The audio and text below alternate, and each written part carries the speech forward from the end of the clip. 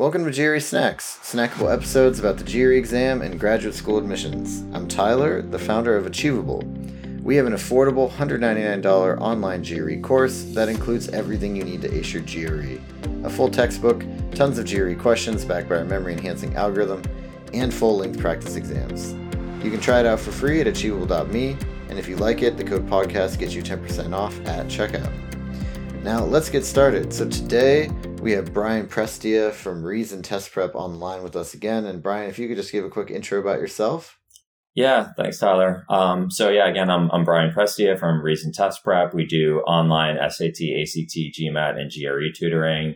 I've been doing this for about 20 years. And as I said on the previous episode, I've personally been doing GRE the longest. That's really where I got started. Really, we mostly do GMAT and GRE at this point. We do SAT and ACT, but really the bulk of our stuff is GMAT and GRE. Great. Yeah. And so the topic today is something that you really feel is important. And just to preface this for the audience, right? Like this is like more almost like a philosophy one, right? But I think it's a really cool topic and excited to dig into it. And the title of it is The Principle of No Ambiguity. Is that correct? Yeah. I mean, I made that up. That's well, it's your principle now. Trademark it. Yeah. Hopefully I didn't read that somewhere and think it was mine when it wasn't. But yeah, I've never seen it anywhere else. So, would you like me to just kind of explain? Yeah, that sounds great. Okay. So basically this applies to verbal questions specifically. So, where this stems from is that, most people view math questions, the quantitative questions, as unambiguous, right? It's black and white. So, if the question asks you to solve for X, you solve for X, and it's like, okay, X equals 4. And no one's going to be like, well, okay, the test is telling me it's 4. I think it's 3, right? That's just not the way math works. It's perfectly black and white in almost all cases. Right. But people, when they do verbal questions, they just don't see it that way. They see it as more of like a gradient of like, things are better and worse, and this is good and bad. And they use all these words of gradation. I like this answer. I don't really like that. I like this more. And that's really not helpful because. Right. Yeah, because the verbal, I mean, it's a standardized test, right? There has to be, an objectively correct answer and objectively incorrect answers. And so your starting point has to be that is the nature of the test. And when you feel like it's, that there are two answers that could both be right, and that it's, it's kind of ambiguous, that's on you, right? Like it's actually not ambiguous. You're just failing to see why one answer is definitely right and the other one's wrong. And it doesn't mean that just knowing this will allow you to get a perfect score in the verbal section. Like obviously it's not that simple, but it's got to be your starting point. Is there is a right answer and there are wrong answers. It is black and white. And if I'm failing to see that, then I'm doing something wrong. It's not the test. Right. I mean, the test takers or test makers, they actually they're kind of like legally required to have a defensible reason for every wrong answer. Exactly. Right. Because you could arguably get sued about, I should have gotten this question right when it was wrong. And therefore I didn't get into HBS and it's all your fault. But I think that, so with that context then, right, there's got to be a reason why, if you've got two choices that you think are good, there's got to be a reason why one of them isn't, right? Yes. That's kind of what I take away from this is that like you should be trying to apply some kind of thought process to, one of these has to be wrong. I need to figure out which one it is and why it's wrong. Yeah. Is that the better way to go about it, or would you do it the opposite way and then try to go for which one is right? Because I feel like if you think both of them are right, then you're already kind of like in a confirmation bias place, but that's just me. Yeah. So there's nuance to this. So let me elaborate. So first of all, I think it probably is a little bit different on the vocab based questions versus the reading comp questions. That's maybe one differentiator. So we could maybe talk about both.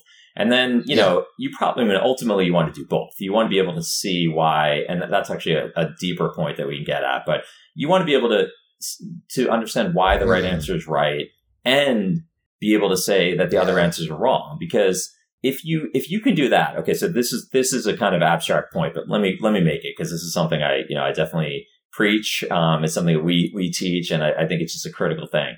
So if you're only picking what you think is the right answer, right? And especially if you get it down to two and you're like, all right, it's one of these two, this one's better, right? Well, you're really just making like one judgment, right? And if that judgment is wrong, you're wrong, basically. You're getting the question wrong, right? Whereas if you accept that there are, let's just say on a reading comp question, there are, 5 answer choices, and, obviously 4 of them are wrong, 1 of them is right. And let's just say that 3 of them are obviously wrong, right? So you throw those out, those are out, right? And you get it down to 2. And that's also, by the way, how they often construct these questions, right? Is that some of the wrong answers are more obviously wrong. And then, they'll have 2 answers, one of which is right, the other of which is wrong, but the wrong one is very close, basically. And so it's the one that most people pick when they get it wrong. And by the way, this is going to sound a little bit critical and mocking, but when people are like, well, I did get it down to the last, I did get it down to 2. Well, yeah, but that's not necessarily that hard. The key is that last step of differentiating between those two. So, and and there's no partial credit. Exactly. Yeah. So, and it's by design that like they're almost like leading you to that one wrong answer. They don't need you to be tempted by all 4 wrong answers, right? They just need everyone to pick one wrong answer. And so there could be just one very, very tempting wrong answer, really. And so if you're holding yourself accountable on those last 2 answers, right, to be able to say, okay, I can see why this answer is right. I could defend this answer. And I could also defend why this wrong answer is wrong, right? Well, now you would have to be right twice to get that question wrong, right? You'd have to be wrong on both of those judgments to get the question wrong. And so in a way, you have double the chance of catching a mistake. And honestly, as someone, I excel at the verbal section of the GRE and the GMAT too. I very, very rarely miss questions, but like I make mistakes and I often catch them because I'll find an answer that I think is right.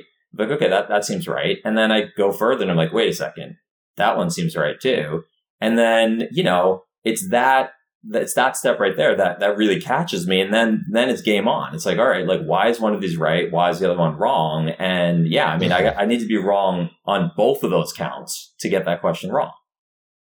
Right. And I like that it almost sounds like you built in a little personal checkpoint there, where if you ever see or feel like 2 answers are correct, then really the alarm bells go off and you're like, okay, well now we know what the 2 answers are that they were actually trying to make us choose between.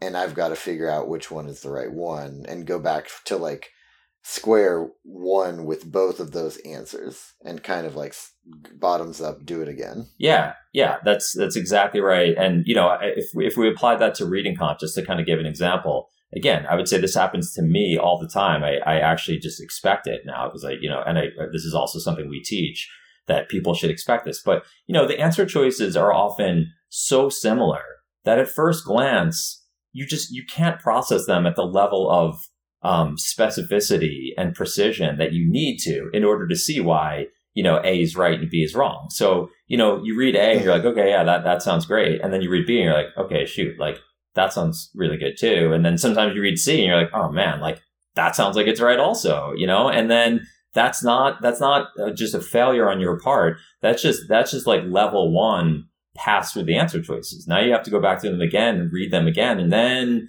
if you're being really precise, you start to be like, oh, wait a second. Like, I didn't notice that, but like choice B is actually saying this.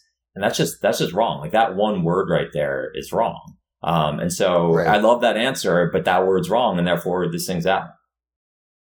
Yeah. So that was going to be my next question is like, how do you dig in and really like, what are the things to look for when you've got a verbal problem that you've kind of narrowed it down to 2 or maybe 3 answer choices and you're trying to figure out sort of which one's the fake?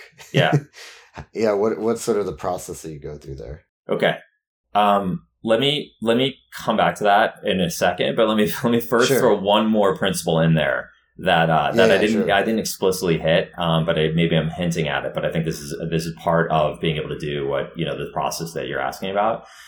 So the other idea that you have to understand, and this is just something we preach. This is a core part of like what we teach on verbal stuff, and it's on the GRE, it's on the GMAT also, it's on all these standardized tests. Is that on a hard question, part of the problem is not just that that a wrong answer sounds really good, right?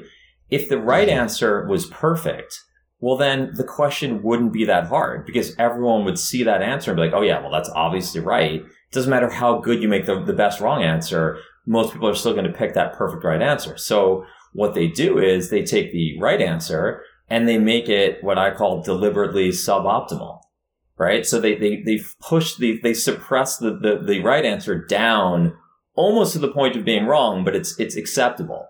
Right. So that's the other part of this is you have to go in understanding that the right answer isn't necessarily going to be great. And that can be confusing because people think like, well, isn't the point of this to like pick the best answer that could ever be written to answer this question? And yeah, the answer to that is no, because that would be too easy.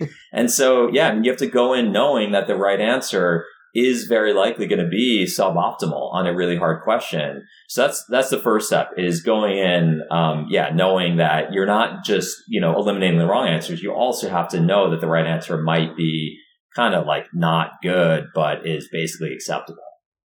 Right. Like the way you're describing it makes me think of this, I think it's a Simpsons quote, but I just still use it all the time, which is, I'm technically correct, the best kind of correct. Right. And it's one of those things that I think applies here where it's, it might be Futurama. I don't know. Either way, shout out Matt Groening. But it's really important to remember that you're not trying to pick the answer that sounds the best to you. You're trying to pick the answer that is technically correct. Yes. Right. And it's I think that's what you're getting at as well. It's basically like there will be a technically correct answer that they have tried to make sound as bad as possible up against a technically incorrect answer that they've tried to make sound as good as possible. Yeah. You said that perfectly. I think you just said it much better than I was saying it actually, but yeah, that's exactly it. That's exactly it. And so, yeah, I mean, the right answer might sound worse than the wrong answer, but it's acceptable. It's just not wrong, basically. And the wrong answer, it might sound better, but there's just something about it. And this is true of reading comp where it's like a one word wrong thing, right? Where like holistically overall, it sounds great, but like there's just one word that's just totally unacceptable. And that just disqualifies the entire answer, even if every other bit of it was better than the right answer. Yeah. Yeah, that totally makes sense. Well, then, I mean, do you think now is the right time to talk about process? Yeah, I totally dodged that. I just love, for me, it's like I love to really get nitty gritty with the tactics, right? For people. Yeah. Again, let me maybe just limit this to reading comp because I think the process would be a little bit different for a vocab based question. Mm-hmm. So for reading comp, if there's ambiguity, right? Ambiguity in your mind, as we said, there is no ambiguity in the actual question, but if you're sensing ambiguity on a reading comp question, it's in one of three places, right? Either you're failing to see a difference between the answer choices that is a meaningful difference that separates, them and makes one right and the other one wrong. So that's probably the first place to start is to just reread the answer choices and be like, all right, like, am I missing some subtle difference here that really, just disqualifies one and makes the other one acceptable? So that's kind of the first place to look. This other two are the question itself and the passage. And, I'd say it maybe depends. I wouldn't say, that you would automatically go to the passage first and then the question. It might depend on the situation, but those are the other two places to look. So sometimes it's like you haven't actually processed or understood what the question's really asking. So, again, like a function question that's asking, the author's intention. You might have read it and processed it as like, the question's asking, what did the author say? But really the question's asking, why did the author say it? What's the purpose of that sentence? And that's the reason that you're stuck in this like place of, and my expression here is you're flailing around in a sea of ambiguity. So that might be the reason that you're flailing around. And then the final place is to go back to the passage, right? I mean, the answer is going to be in the passage. And so it might be that there's something that you just totally missed or that you misunderstood, and you have to go back and find it in the passage in order to differentiate. Yeah. And then when you're evaluating answer choices, are there any like kind of key words or key sections of the answer that you look at, right? Like I think in a previous episode, somebody said something along the lines of like, if something ever says like never or not or something like that oftentimes can be a really, that kind of an absolute can be really telling one way or the other. Do you have any other thoughts like that? Yeah, again, there's so much nuance to this. This could be we do another podcast just on this alone, honestly. So I'm going to try to keep it brief. But yes, there are patterns in the wrong answers, and that is part of being good at, if you really want to be good at reading comp and just crush it, it helps a lot to really understand the patterns of the wrong answers. So yeah, I mean, again, I could go into a lot more detail, but on that one point about the severity of the answer, that kind of depends on the question, actually. So I actually did hear that bit of that podcast, I think. And, I think that was actually talking about the argument questions, which this is a whole nother point of confusion, but the GRE insists on calling reading comp. Really, it uses the word reading comp for what on the GMAT and then the LSAT are two totally different question types. One is an argument question type, and the other is traditional reading comp. So, but for the argument questions, like questions that ask you to draw inferences, basically, and that could appear even on reading comp.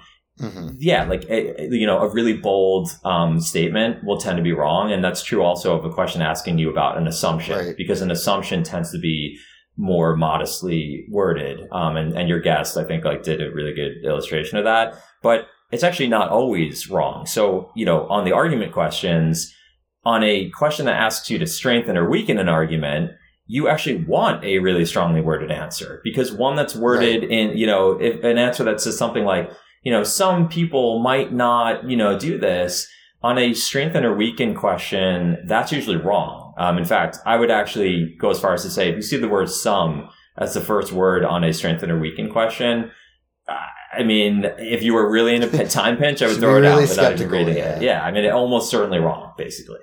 Yeah, so there are definitely patterns, things that you pick up on. And yeah, that goes back to like really making a study of questions and, being very deliberate in your practice and really trying to, deconstruct the test. Yeah, fantastic. Well, this actually, I think, has a ton of really actionable stuff in it, and it's really helpful. Is there anything that you want to conclude with here on this topic?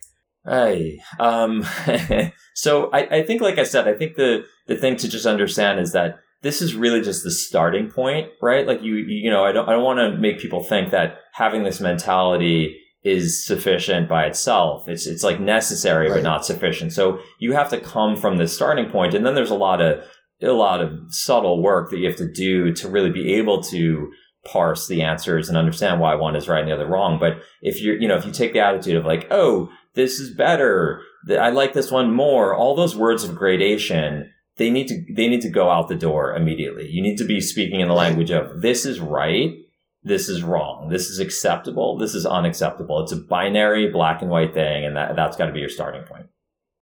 Yeah, great. Thank you so much. This has been GRE Snacks, hosted by Tyler from Achievable with Brian Prestia from Reason Test Prep.